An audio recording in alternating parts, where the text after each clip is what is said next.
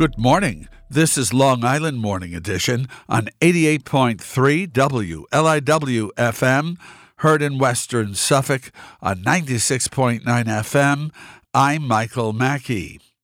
While some Long Island educators are discussing the Israel-Hamas war in class, others are not. Craig Schneider reports on Newsday.com that many parents say it's imperative that schools talk about the war, considering the amount of misinformation going around. Students say it feels weird not to discuss it. Education experts say teachers are wary of this third-rail issue, having seen the attacks on teachers over controversies surrounding pandemic measures and parts of the curriculum. Gloria Sesso, president of the Long Island Council for the Social Studies, said the war, which has spurred demonstrations and a rise in anti-Semitism and anti-Muslim sentiments, is simply too hot a topic for some teachers. I'm hearing it's way too sensitive to have discussions in class, said Sesso, a retired history teacher. Sesso said the war can and should be discussed, if only by focusing on the geography and the timeline of the conflict's history without taking a side. Early grades could focus on the geography, while middle and high schoolers could also look at the timeline, she said.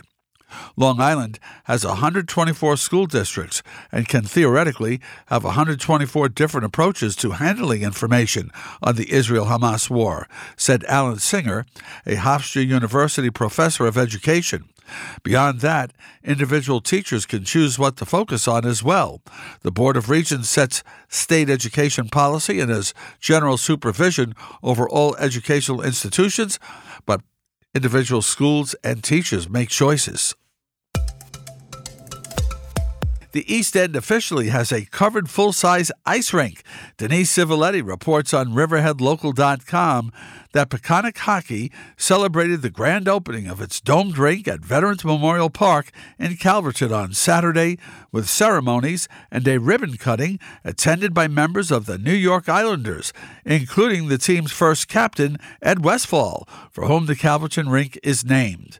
Peconic Hockey Foundation President Troy Albert, the driving force behind the effort, told an enthusiastic crowd of supporters of the long journey that got the group to the opening of its dream rink.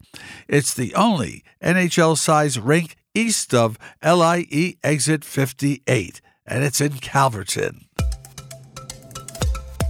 For more than 200 years, the Montauk Point Lighthouse at the very east end of Long Island has pulsed like a huge swirling star in a tall bottle.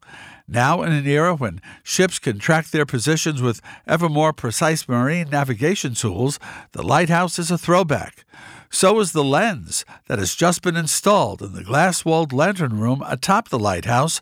James Barron reports in the New York Times that the lens is a huge upright glass dish that spins on its edge and focuses the rays from an LED into a single intense beam.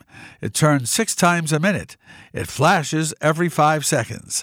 Tick, tick, tick, tick, flash. The lens is not new. It is the very one that beamed light on the water around Montauk from 1903 to 1987, when the Coast Guard removed it. The replacements required less maintenance, but some Montaukers grumbled that they were dim.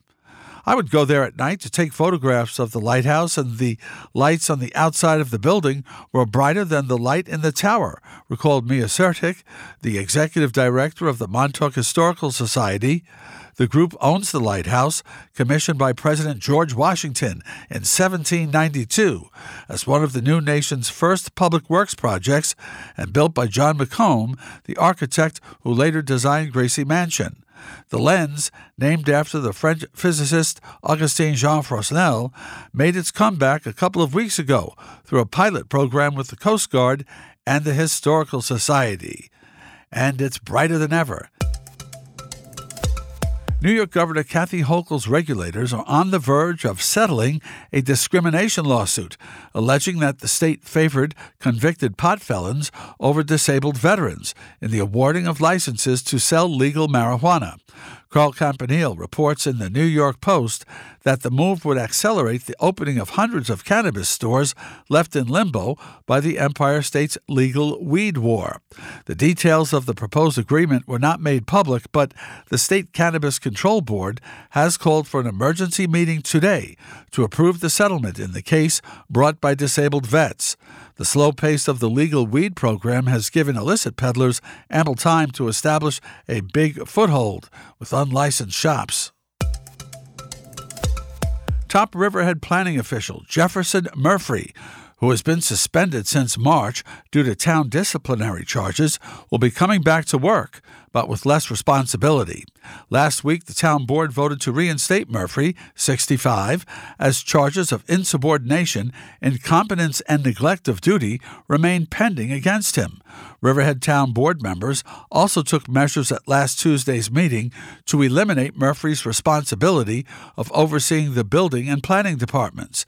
Tara Smith reports on Newsday.com that in March, Riverhead Town Supervisor Yvette Aguiar filed the disciplinary charges against Murphy, the town's building and planning administrator. Murphy served an unpaid 30-day suspension starting in March and has since then been suspended with pay. Town payroll records show he collected a salary of $137,292 in 2022. He'll continue to take home his usual salary following his reinstatement.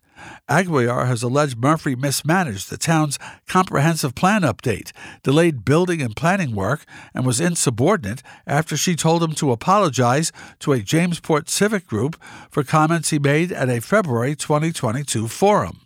Though disciplinary hearings usually are private, Murphy asks for his to be public. Quote, "What they did was without any warning whatsoever, with no progressive discipline, brought these charges, many of which are ancient, more than a year old, to force him out," Murphy's attorney said. He has a 25-year unblemished record as a municipal employee, said his lawyer. This has been Long Island Local News on Long Island's only NPR station, WLIW-FM. I'm Michael Mackey.